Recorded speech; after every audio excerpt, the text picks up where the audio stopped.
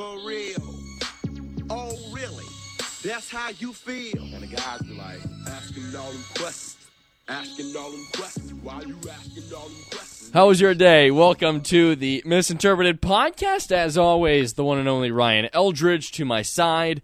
I'm Taylor Lundquist. Ryan, I have a quick question for you before we get into things. Well, this was not on the script. It was not on the script. What are your thoughts on coaches, like professional coaches? I get it if not in the NFL, but let's say NBA, not wearing suit and ties anymore. I think it's fine. I just think you have to be professional in some way, but I think like you can go as far down as a tracksuit or just like even a shirt. Ooh, a tracksuit. Well, that's on the sideline. That's the soccer fan in me that wants to do the tracksuit. But I think suit and tie is a little bit outdated, and people are seeing that suit and tie doesn't mean success. Right? I know it doesn't mean success, but I kind of like the look of it. Give me suit no tie. Give me suit no tie. You are a very proper guy, so we're gonna have very opposite ends of the spectrum here. Because if you were given the chance, you would wear a 3-piece suit to work every day. Versus I probably would. That is maybe a once a year thing for me at the maximum. Fair enough. I mean, I am wearing a collared shirt on a random Tuesday. Yeah, I'm not wearing a T-shirt under my Patagonia, actually.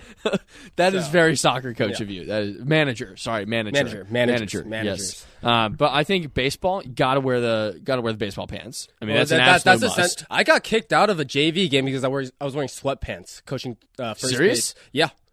Like junior year, I came by to see a game. I'm like, and I think our JV team at that point was just Alex Gallant, who was the head coach. He's like, yeah, just go to first. And then I got kicked out of the game by the umpire. I'm like, you loser! Come on, let me have my fun. Is that the only ejection you've ever had in your life? Yeah. Not the only rejection though. Hey now. Yeah, you gotta take shots to make shots. That's for sure. Okay, Ryan. The other part that we did have scripted. Well, not the actual dialogue, but the topico. What do you think is the most mental sport, ever? Yes, I'm going to take credit for this question. Yeah, please. And I'm gonna boil it down to 3 possibilities, which is golf, boxing, or martial arts, and we'll add chess in there for a little bit of a wild card. Okay. I think when you boil it down, I don't think chess can be with golf and boxing, because at the end of the day, chess is a sort of made up sport or made up game, made up sport with made up rules. So is everything, no? Well, I think things like golf and boxing, when we talk about the mental pressure that is applied to it, I think that a lot of those you can take all the way back to our ancestors when they were hunter-gatherers, right? So boxing is a very easy example of it, which is a pseudo fighting for survival sport. And then golf is another one, which is staying composed in high pressure situations, which I'm sure our hunter-gatherer ancestor had to do as well. Our ancestors weren't worried about our queen being forked Fair. by night, right? Fair. So I think we're going to have to take chess out of that equation, and no disrespect to these chess players. And actually what's really interesting too on a tangent here is that chess players actually, and they'll admit to this, aren't the most intelligent people. I think a whole bunch of it is just memorization. They are very intelligent at their one thing, and this goes for all disciplines, but a lot of them, including Magnus, I remember him saying this in an interview, which is he admitted he's not the smartest guy at math, at science, at things which you think that being good at chess would translate to in these professions. No disrespect to him, but back on topic, golf and boxing. Boxing, we're talking about like I said, you're getting in the ring with someone. It's one-on-one, hand-to-hand combat. When you get in that ring, getting at that cage, you're signing a contract saying that you could potentially die in that fight, and it's happened before. So I think that at the most basic level goes to our most primal instincts, but I think golf also has so much pressure. The amount of time in between shots, in between holes, in between the 4 different days that you do have to play if you do end up winning is also huge as well. I'm biased. I'm going to have to say boxing for me, but I could go either way. What are your thoughts? So first I want to give you the reason why I rule out chess, and that is because there is a finite number of things that could happen. Although it is an incredibly large number, everything has been done before in that game, and that's why I don't think it's as mental, because when it comes to golf and any martial arts, is you never know what's going to happen. Like, anything could happen on any given day. A shot could go anywhere.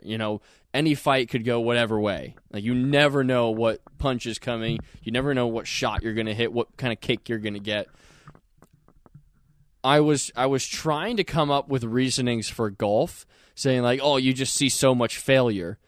But at the same time, when you're in between the ropes, like, failure is getting punched in the face. Yeah, failure is like the worst possible failure in any sport. Right, yeah, I'd say so. Yeah. I will say golf, though, because You're going golf with your answer? I'm taking golf as my answer. A lot of the reason being that there's so much time in between shots, and you have to stay locked in for 4.5, maybe even 5 hours about every little thing that's going on, and that takes so much mental strain. Where in boxing, like, all credit to them, it is just completely intensified into what could last as long as 20 minutes. Right. So I understand that a lot goes into it, and there's a ton of mental training, and I just think, like, big, what is it? Time under tension. Big time under tension kind of guy. Yeah. So I'm going to go with golf here just because of the length of strain that the brain has. Everybody that says golf isn't a sport just threw their headphones across their room. Seriously, yeah. Yeah. I will say one thing, though, about golf is I've been listening to a lot of, like, sports psychologists recently, and what they've changed in golf is a lot of the time, I don't know about a lot of the time, but the trajectory is sports psychologists are saying to these golfers, in between every shot, or at least in between every hole, mentally check out. Like, go have a conversation. Like, tell a joke, whatever it is. And it's like take your mind off it, because 4.5 hours, putting your mind through complete strain, is impossible to continue for, as you mentioned, 4 long, brutal days. Right. I think 14 holes is the perfect amount of holes for a round of golf. So. Like 13, 14 holes to get me out of there. Give me a glizzy. Honestly, I'm pretty good. I'm like maybe 5-6 over on a really good day through 14. Those last 3 and 4 holes, double bogey, triple bogey, you just lose. You just want to get to your car. You want to go to the bar. Yeah, the problem with me is sports psychologists would be like, yeah, check out in between every shot. I'd be like, I'm checking out every shot. Like, I'm not even thinking of during the shot. You said between shots. I thought you said during shots. I'm locked in between every single shot. But when I'm up to the ball, I've got nothing going through my head. Right. But I would say golf just because. I'll end it on one last thing, and you don't need to refute me on this or have a counter argument. But I think boxing, we talk about everything in the ring, but I think outside the ring is also incredibly difficult when we talk about the preparation. Johnny, our Uber driver, when we were in Vegas, and he seemed like a really sus guy, so I don't know if I truly believed everything that he was saying, but these UFC fighters, as Johnny says, have to be in their hotel rooms or training a month before their fights, to get drug tested to make sure that they aren't ruining the UFC's reputation. We talk about even outside of being in that hotel room the month before a fight. We're talking about a long training camp where you're like Triple G goes to a secluded cabin in the woods and cooks his own food, does 10 miles of uphill running a day. So those are some factors that I think would sway it into boxing. So I think we are in agreement that boxing is a more cerebral sport. Moving on. Whoa! Okay, one final thing I will tell you is all that preparation that you talked about, I think that's majority physical. All the examples that you gave are majority physical. I understand that it's a lot on yourself and your mind to be kind of on your own, but a lot of that is the decision of the fighter. Okay, moving on. Thank you very much. You will not get me to agree with you on boxing for that answer. Okay, we got the clip. We got the we got the clip of you both- saying that I agree with you. We both and have not my access to the rebuttal. Instagram. We both have access to the Instagram. Fair We can enough. both- But, hey, I'm the editor. We can both post. We can both post and delete posts. Moving on to March Madness. It's that time of the year. Is March the best month for sports? 100%. Well, okay, it's like it's the second week of March into like through Easter, because Easter Sunday, at least this year, is Masters. Final round of the Masters. You just can't beat it. Jim Nance. The golf Nance, haters once again threw their headphones across the room. That's how you know. Yes, absolutely. We're 2 for 2 so far. But Jim Nance has the best job in the entire world. Seeing his workload between March and April made me want to be a broadcaster, because he does the whole March Madness tournament, the whole NCAA tournament, and then the weekend he calls the Final Four, and it happens to be in his hometown of Houston, Texas this year. And then the week after, he goes right to Augusta, Georgia, and calls the Masters. How hard is it to be like a guy like Jim Nance and be able to go from different sports like that? I actually don't think it's too hard to go from sport to sport, just from a general standpoint. But to have the kind of knowledge and inside information that he has on absolutely everything takes immense research and an incredible amount of hours. I've so much respect for everything that he puts in. I'm sure he has some team, but at the end of the day, all the work that goes into it is his, and that's so impressive. Is that a big reason why you have a color guy? Analyst. Yes, analyst. Definitely by his analyst. side, because you got a guy like Jim Nance who's doing 3, 4, 5 different sports at a time. You got to have someone that's an expert on it. Yeah, definitely. Yeah. You really have to, because you can't expect a play-by-play guy to have played at a high level of any given sport. But that's why you get analysts. That's why most analysts that you see are either former coaches at the highest level or former players. Yeah. And it just adds so much more, because they can get inside the player and the coach's mind. I'm still a big fan of the soccer way of doing it, because the analyst is most of the times a former player, but they just do not talk about the game at all. They're just reacting to goals. They're grilling. They're grilling the players that they used to play against. That's how I called soccer, but I knew nothing about it. Yeah, it's like English banter. Yeah, that's how the Europeans do it. That's kind of a move. Kind of a move. Like, I don't want to know what play they're running. I just want to get. Would you agree with me that some of the best calls ever are soccer? Oh, 100%. Yeah. 100%. And the Japan walk-off against Mexico in the WBC semifinal. Oh, the Japanese. Japanese do get it. Oh, my gosh. That was electric. Honestly, I would argue that maybe American broadcasters they are very good, but I would say are the least hype. Because you look at 100%. You look at 100%. NFL games. You have a Mexican broadcaster doing like the New England Patriots versus the New York Jets, and they'll be going off for touchdowns. And then the American broadcaster who's born and raised in Boston will be like, Tom Brady throws yet another touchdown. I think you see that a lot of the time, but I'll give you 2 names that are probably the most well-loved people in broadcasting. That's Gus Johnson and Kevin Harlan. The reason they love them is because they go nuts. Not going to add Mike Benton to that list? Unfortunately, I don't know if I can, to like the S tier of broadcasters. Gus Johnson, Kevin Harlan go nuts, and I just think that's why they're so liked. And like, everyone loves listening to college football with Gus Johnson on the call. Yeah.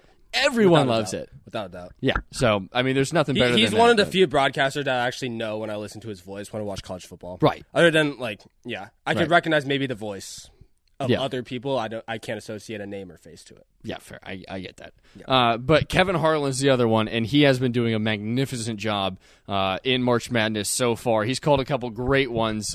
He did not have the pleasure of seeing that Princeton journey so far. What a story that has been. Everyone talks about Princeton basketball like white boy basketball. Like, you just play fundamental basketball. Right. But it works. It works. And that's why they beat these unbelievably talented athletic teams, is they're just smart. They're just really, really smart and play fundamental basketball. Maybe that outs me as a white basketball player, but here we are. All the fundamentals. Here we Shout are. out the Overlook School. It's so fun to have a 15 seed do it. Right. Who doesn't love to see it? Well, we've seen this in the past in recent years, right, where we saw the first 16 seeds to win their game in the past, I want to say 7 years, maybe. Yep. It's certainly About been there. the last decade. In the last 3 years, we've seen a 15 seed in each year make it to the Sweet 16. And I think a lot of this is, and you're the college basketball expert here, so correct me if I'm wrong, but I feel like a lot of this is with that one-and-done policy. We're seeing a lot of these top teams have to replace all their star players year in and year out and constantly recruit new guys, new studs that are able to take them to the highest level.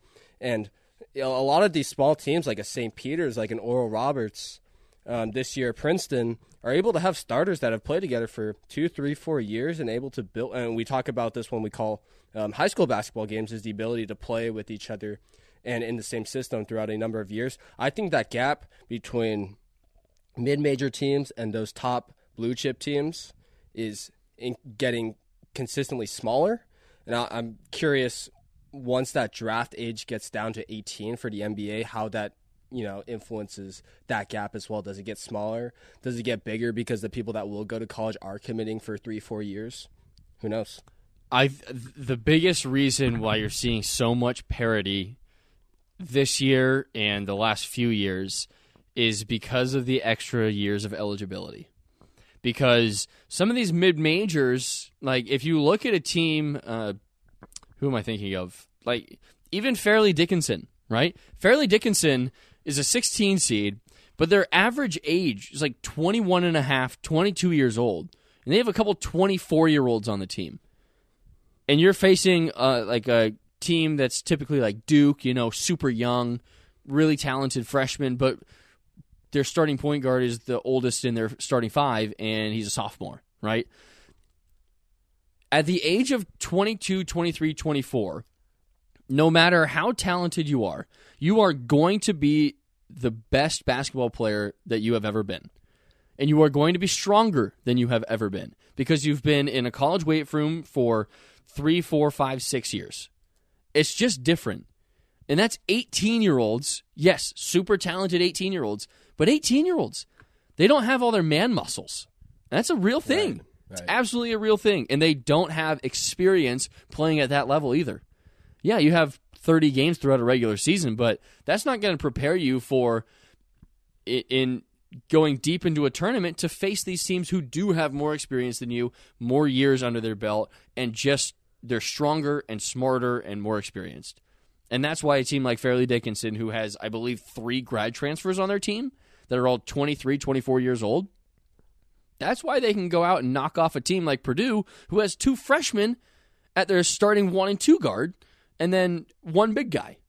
That's how they do it. Right. Because, I mean, the older you get, the stronger you get, the smarter you get, and the better you get. Right. And there's no comparison to being older and stronger and better than an 18-year-old. It's just a huge difference. So you think in 2-3 years when these COVID eligibility years kind of disappear, do you think that parity becomes wider? That gap becomes wider? I do think I do. Norm? I do. At least a little bit. I think there's going to be a little bit of regression back to the mean, but like at the same time, NIL is still getting bigger and bigger. Right. And like we were just talking to a guy earlier that was saying, team like Power 5 teams but like the lower Power 5 teams are starting to introduce like NIL minimums for guys to stay, and that's going to go to everyone on the roster. And that's huge. Right. Like teams are like every school, every institution is going to start like all of their development hours and all of their fundraising is going to go towards, what can we give these players to have them come to our school? Obviously they do that now, but it's going to be so much added on in the coming years, especially once that eligibility runs out. And in 2-3 years, once that eligibility runs out, we start, seeing the normal for eligibility years. We'll probably see that draft age go down to 18 for the NBA. How do you think that changes it? I think you're actually going to see fewer kids go out of high school than you expect. I think you're going to see kids like Scoot Henderson this past year, who's already a man. Like 18-year-old. Oh, he is jacked. Looks like a he is so 26-year-old jacked. LeBron. Yeah. And like the top of the top are going to go. But there are so many others who I think are going to start realizing like, hey, I can't compete with these guys right now. And I could just, instead of playing in the G League for $80,000 a year, if I'm good enough and I'm a blue chip recruit, I can go somewhere and get more. Right. And then I could make a name for myself, play at a high level, make it deep into the NCAA tournament, and turn it around into draft stock. You think they'll go one and done, or do you think they'll stay for a couple years? I think the stupid ones go one and done. Shout out Ben Simmons. Shout out Ben Simmons. Honestly, like, if you're getting bank at school, like, go get an easy major. Oh, I thought you were talking about academically, because Ben Simmons, remember, he couldn't even get a 2.0 after his basketball. No, season I don't mean like classroom stupid ones. Right. I mean, the amount of money you make in college now is more than a rookie contract. Yeah. Especially if you're that guy. Yeah, if you're It's you're a 4, 5-star, 5, 6 times more than you make in a rookie contract. I don't know about that much, but I'm comparing football NIL. fair. So, Yeah. different sports. Yeah, but I mean, basketball, you're easily making more than a G League minimum. Right. For sure. Easily. Yeah. So I don't know why you don't go, like, get a degree, like a 2-year degree or something, because most universities have that option. Why not get a 2-year degree, make bank, and then go make more bank when you're bigger, better, and stronger? Invest that money in the stock market. Honestly. Passive income. Passive income. We should Doubling period. Doubling period. We should become an investor podcast. We should be a hustle podcast. I spent all my money. I spent all my money in Bitcoin. All of it. Hell yeah. I went up, saw the dip coming, got out. I'm plus 2,000%. Listen, the other day I threw $10,000 in the fireplace just so I could be motivated to make that back and more. Yes. That's how it works. You got to burn money to make money. Real estate, vending machines, laundromats, you name it. Yes, laundering services. Buy my course. Buy it. Anyway. Hey, if you want to learn how to make real money, you get on your second NFL contract, and free agency right now has been wild. Talk about a guy that got paid on his second contract, Daniel Jones. Are you kidding me? Big money for the big man, Danny Dimes. Yeah, I don't know if he's worth $40 million. He's like that. Okay, like that. Be honest with yourself. $40 million, and over the last 10 years, no one with more. I think this. I should have looked up this stat before, but no one with a cap hit of more than $20 million outside of Patrick Mahomes has won a Super Bowl. Whoa! And he's certainly not a guy that you can justify $40 million for, given that stat, in my opinion. Given that stat, sure. If I'm being completely objective, as much as I love the guy, I think I'm going to lose. I think I'm going to lose our bet from 5 years ago. Yeah, damn right you are. Damn right you are. I gave you the chance to cash out. I thought you were going to take it. Nah. You stuck by your guns. Yeah. I still don't think. I still don't think it's because of him though. He has a great team around him, but he's a great 100%. game manager. Yeah, I mean Brian Dable, and that was has developed a defense. That was the part of the gamble that I took. But like you were saying, as much as I like the guy, completely objectively, I think he's a $18 million a year guy. Like that. That's still upper echelon. That's still upper echelon. That's a top 10 QB range. I think that's fine. But 40 puts him in the top 4 paid, whatever it is. He's up there. That's. He's up there. I love the guy. I think he's a great playmaker. I think he's a really smart guy, and he's going to invest a lot of that money. But I don't think paying him $40 million a year. How many is that a game? That's more than. That's more than. More than $2 million a game. That's like $2.5 million a game. That's insane. Yeah. That's insane. And yeah, use that money on your defense. Once you say it like that, that's crazy. Yeah. That you go out there for 3 hours and you make 3 hours 17 times. Make $2.5 million for each 3-hour window once a week. 81 hours, let's say. What's 2.5 million divided by 81? Let's look this up. I'm typically good at mental math, but 81's a tough what do they call that? The bottom of the What are you trying to find? negotiate. What are you trying to No find? denominator. Are you trying to find dollars per hour? Dollars per hour. Like what's his Yeah, hourly wage? He's making like $800,000 per hour. And That's half of that he's absurd. sitting on the sidelines for half that time too. Oh my gosh, that's absurd. Yeah. So it's more like 1.6 million if you cut that in half. You talk about 1.5 hours of on time. What's the average number of snaps, like per game? How many plays is an offense running? Misinterpreted Is that like podcast- 50?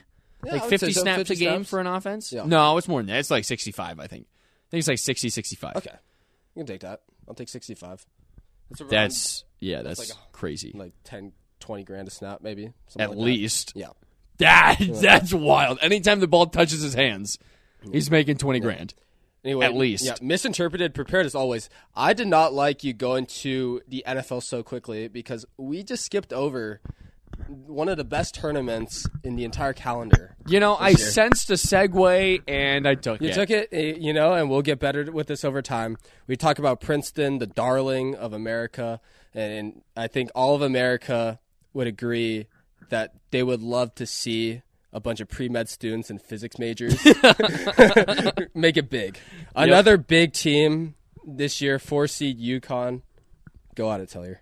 I just think they got it. I think there are two teams that are not a 1 or a 2 seed. I think if you look at the 4 top teams that could win it, it's UCLA, Alabama, Texas, and Houston. Those are the top 4 teams. I don't think any of them win. I really don't. I think the 2 teams that will win this are either UConn or Arkansas. I love the way Arkansas is playing. They are an extremely talented team. They have a coach who is absolutely out of his mind. They knock off Kansas. He rips his shirt off on top of the scorer's table in front of the crowd with his wife front row. Love it, first off. He's absolutely out of his mind. Puts everything into the game. And they're just playing at such a high level. Plus, they have 2 top 10 picks in their starting 5. And they're playing well at the right time. I think their defense is stingy. They've got the kid with alopecia. Wish I knew his name so I didn't have to call him that. But he's an incredible defender. So I love Arkansas. And then UConn has just had the makings of a tournament team the entire season. And they have that culture. Like, they've been there before. Oh, yeah. They like that. Maybe not the players on that roster, but that locker room has experience. Yep. And I mean, it's instilled in the program. Like, obviously, you know that like culture and legacy doesn't like legacy. I will say culture gets you far in a tournament, but legacy does not. Legacy does not. But if there's carryover and belief in a culture, that does. And I think UConn's got that. True. Yeah. And they've got the Cinderella mojo too. It's like Alabama in football. It's like even despite it doesn't matter who you put out on that field, those players, whoever's coaching, whether it be Saban or someone else in the future, would be like, hey, we're Alabama. We have to be beating the team that's in front of us. It doesn't matter who's on the field. Right. We beat the team in front of us because we are Alabama. We talk about Alabama, they had a subpar season. Let's talk about 2 teams in March Madness that did not make it as far as they wanted to. Muffed it. Talk about Kansas and Purdue. Kansas, this is the 6th straight defending champion that hasn't made it to the Sweet 16. Thoughts on that? That is a wild stat. And why is that? Because at that point that's statistically significant, right? I mean, it is it's a 1 game thing, but you would think 6 years that would happen. Why? You have any thoughts about that? Well, first off, it really frustrates me that I always forget. I see these stats and then I forget about them when I'm making my bracket. But really Kansas pisses also me looks off. good. Even if I knew, No, that you're stat, absolutely right. Yeah, I would have them. you're like, going, there's no way past right? Arkansas, right? It's like I don't they're know. such a well-rounded team. And I don't plus know what Grady it Dick, is. he's my guy. He has to My be. boy. Yeah, I mean, absolute backpack. Like he's just got a strap. Yeah, he's right there. But no, I don't. I think I don't know what the hangover effect is because you're so deep in the season. Like you've proved it time after time after time throughout the season. But I think specifically for this year, Kansas didn't have Bill Self on the sideline. That's right.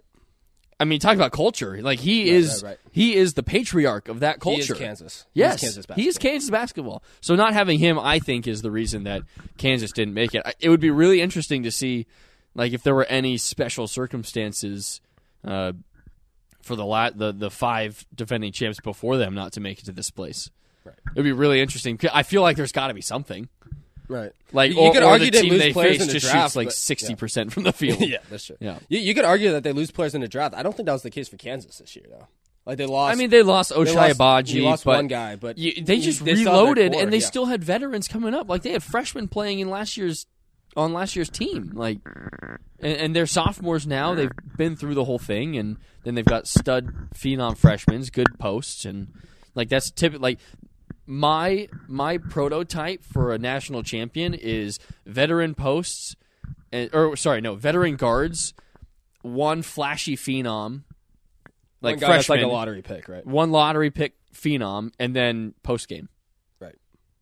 Obviously, it's asking for a lot. Yeah, like that's your starting 5 right there. It's asking your top 5 players to all be studs. but like that's what Kansas had. And right. and looking at them, you would think that Purdue had a very different makeup, though. If you're looking at another team that didn't live up to expectations, right. Clearly yours, your national championship winner. Yeah, this is your time to grill me because I had Purdue and Indiana in my national champion game. Brutal. Yeah, brutal. And I thought I was going to be here in the seat grilling you because you can still go after me, but my national champion is still there. Yeah, the thing with March Madness is it stays true to its name, right? It truly is a madness, and for me, I feel like I actually have some pretty good brackets throughout the years because I just flip a coin pretty much. Some days or some years it lands heads, some years it lands tails. Sometimes I guess wrong. This year it feels like it landed on its side. Yeah, it was just straight upright. It's just like no one could predict it. Well, I watched you fill out your bracket in probably 90 seconds. You were like, "Yeah, feel good, feel good, feel good." It's It's all vibes. It's all at vibes. the end of the day. Absolutely. But anyway, Purdue was a team that spent the most time at number 1 throughout this year. And I feel like most teams, honestly, were still doubting them going into this tournament, and those doubters were proven tremendously right. They got beat by Fairleigh Dickinson University. I didn't even know where. I thought they were in the South. No, New Jersey. Yeah. I thought they were in the South when I heard that name. It's like these guys from Louisiana. Fairleigh Dickinson. Guys from Louisiana taking it on. It's gotta be taking on these Boilermakers. You know, it's a commuter school. Yeah, no, they have like it's hilarious. They have like no dorms. There was a video on Barstool where. The caption says Fairleigh Dickinson getting lit, and it was just empty at the campus. No lights were on, just street lights. Lights are on, literally no one's home. Right. Yeah, but I mean, if you look at that makeup, Purdue, I mentioned it earlier, just 2 freshman guards. It just won't get you far. It just won't. Bottom line. I didn't know that. I just saw that they were number 1. I'm like, I could have told you. You could have consulted your analyst. I did. You did? I don't know. I don't think you ever asked me about it. I'm more actually like, do you think this is good? And you just said yeah. You said yes to everything. You didn't push back on any single one of my picks, which is fine. If I did, you probably wouldn't have listened to me. You probably would have wanted you to make that pick even more. True. I feel like don't come at me. You know you like being my anti. Yeah, most years that would be the right play to do. This year, like I said, the coin landed on its side. But I mean, at the same time, the Big Ten has been absolutely atrocious in March Madness for each of the last 5 years that I can remember off the top of my head. Like Illinois with Kofi Coburn, and they had a couple other, I don't know who it was. They had a couple really good guards, but a couple years ago they were the number 1 seed and just flopped. Yeah. The Big Ten does not produce quality teams down the stretch. This year it's been the SEC and the Big 12. Do you think part of that with the Big Ten is because that it is the parity in that conference is so small that they're constantly playing competitive games, and you think that takes a toll going into March? No. I think that I think there's better teams top to bottom in both the Big 12 and the SEC. I think that helps teams down the stretch. I don't think the Big 10 has that. I just think the Big 10 is flat out a worse conference. Sure. In basketball. Yeah, I'm not the expert on this. So. Well, I'm not gonna dig my own grave here. I want to look at let me bring up their standings really quick. Yeah, they had Minnesota and Ohio State, Wisconsin, and Nebraska all under 10 conference wins. Yeah, but Minnesota was 2-17 in the Big Ten. Okay.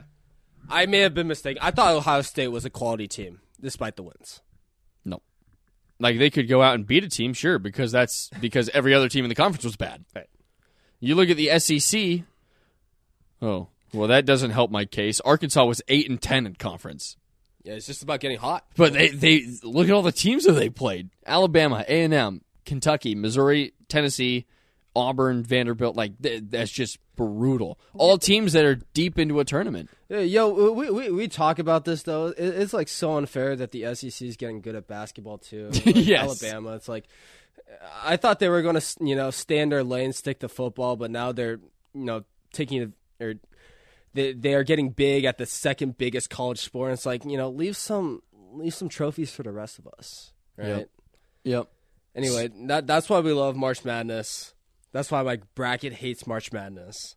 No money on it this year. No one, midday on day one, I was just rooting for chaos. Oh, yeah. I was already I was out. thinking about this. I think that's one of the top 10 days of the year. Oh, easily. We talk about easily. Christmas. That Thursday, Friday, when you're in school, nothing better than just watching I was all at day. work, and I was just still Yeah. watching. Best day of the year. Best day of the year when you are on the West Coast. Because it tips off at 9 a.m. West Coast, Best Coast, baby. West Coast, Best Coast. At least for sports viewing. Yeah. And for everything else. Yeah. Obviously. Except for football these days, because the Seahawks can't make a single damn thing happen. They've made a couple signings. This is all part of a big plan to get to swap that number 5 pick for like 20 4th through 6th round picks. that would be the trade of the century. Honestly, it's like a coin flip for that because that's what Pete Carroll loves to do.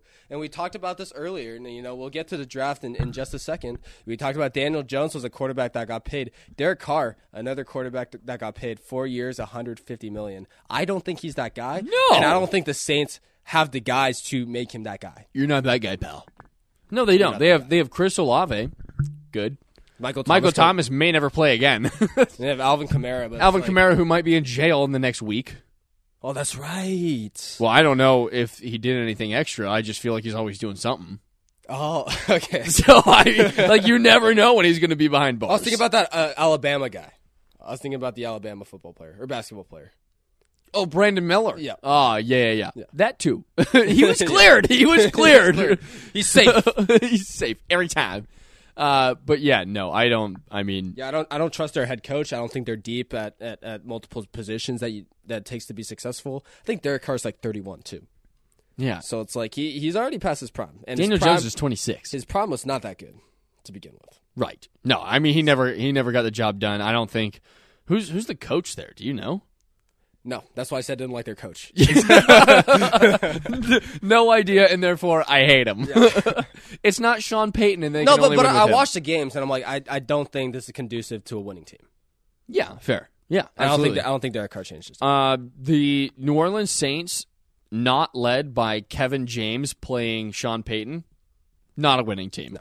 Not a winning team. Well, one guy that they did get, though, was Jamal Williams, who was on a bit of a resurgence. Last year it was very good for Detroit. Now goes to NOLA. He goes behind Alvin Kamara.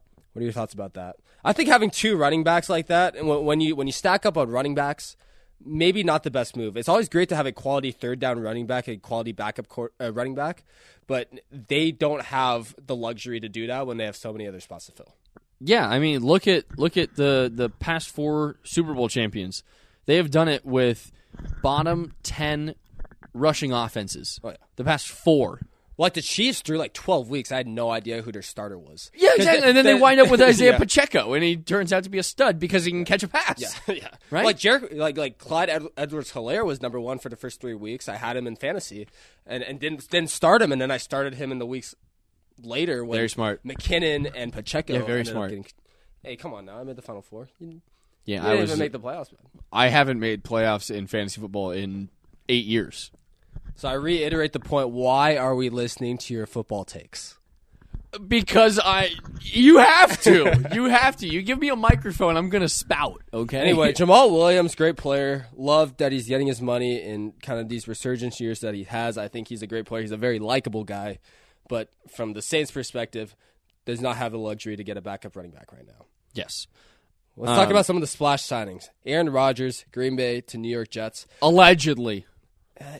He's intending to play for the Jets. It's if both teams can reach an agreement, which I think when you have a quarterback that doesn't want to play and wants to go to a team that is searching for a quarterback, that's eventually going to happen. Yeah. It's only a matter of time. Yeah.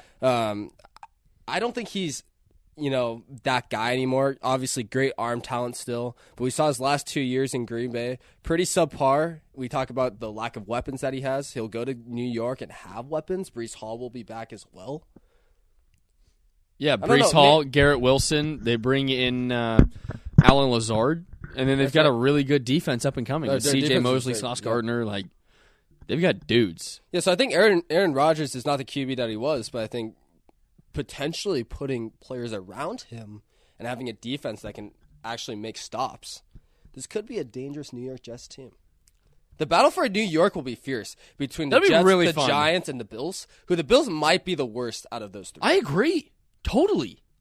Like, Bills are heavily on the decline. And we can talk about this later, but we talk about, like, their offense is Stephon Diggs. We should do a deep dive on the Bills' offense, honestly.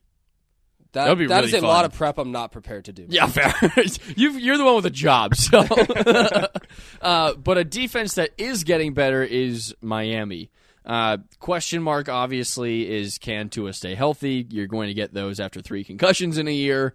Like, if he stays healthy, that is a top tier. That is like the top passing offense, and a defense who has proven that they can shut teams down. I mean, they were a very good team. They were getting a bunch of wins. Before he got hurt, he was slinging the ball everywhere to Jalen Waddle, to Tyreek Hill.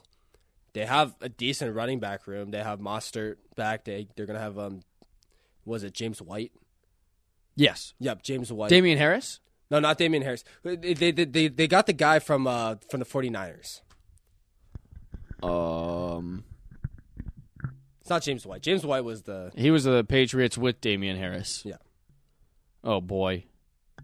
Anyway, great running back room, and then shout out Myles Gaskin as well. Oh hell yeah, absolutely. Yeah. And Savon Ahmed. I don't know where he is. Yeah, Is he there too? Maybe in China. I feel like I think he was with the Dolphins for a little bit. He was with the Dolphins. Anyway, go Husky Dogs.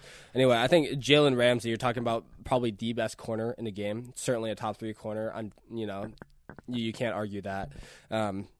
That's a quality signing because they only gave up like a 3rd round pick for him as well. They just got to make sure they keep him. Yep. I think Jalen Ramsey's going to love sunny Miami. Like he goes from L.A. to Miami, so he has a type. Yeah. I think most free agents do, honestly. And one guy who did not have a chance of where he wanted to go or a choice is Darren Waller. that storyline is so funny. Yeah, that's awesome. Kelsey Plum signs a long-term extension with the Las Vegas Aces. His new wife. And then immediately gets traded to New York out of Las Vegas. That's hilarious. Hey, a decent contract, though. I think he's going to love his QB. I think his QB is going to love him even more. Finally going to have a receiver that doesn't drop passes. I think Giants have... That's what I'm afraid of. That's what I was afraid of about our bet was getting Darren Waller. That was actually huge. Really? I think that was huge for you because they, when healthy, a top 5 tight end. Easily. Yeah. Yep. And then you talk about Saquon. You have Daniel Jones, Saquon Barkley, Darren Waller. That's Kenny Galladay. Nope. But you have, in this past year, a top 10 quarterback. You have a top 10 running back. You have a top 5 tight end. You're going to have to use your first round pick on a wide receiver because you don't have anyone there. Right. And you've got a defense that's really, really good. Yeah, and you got a really good head coach, too. And a pretty good offensive line, too. Yeah. One that's getting a lot better. Andrew Thomas? Yeah. He's growing into it. I will say, right now, I cannot name a single Giants receiver. You just did, Kenny Galladay. Oh, wait, he's not even on the team. He's not there anymore. I couldn't either, honestly. So we talked about some of the darling childs of the NFL, the Jets, Miami, maybe the Giants. I feel like a lot of people don't like the Giants. I love them. I want to see them succeed. Let's talk about the most hated team in America, Dallas. Are they back? They get Brandon Cooks. They get Stephon Gilmore. They are top 5 in their positions when healthy, when they're on. There's rumors that they're going to get DeAndre Hopkins, too. What? Yeah. You serious? It's a rumor. I thought the Chiefs were going to go get him. I heard Dallas.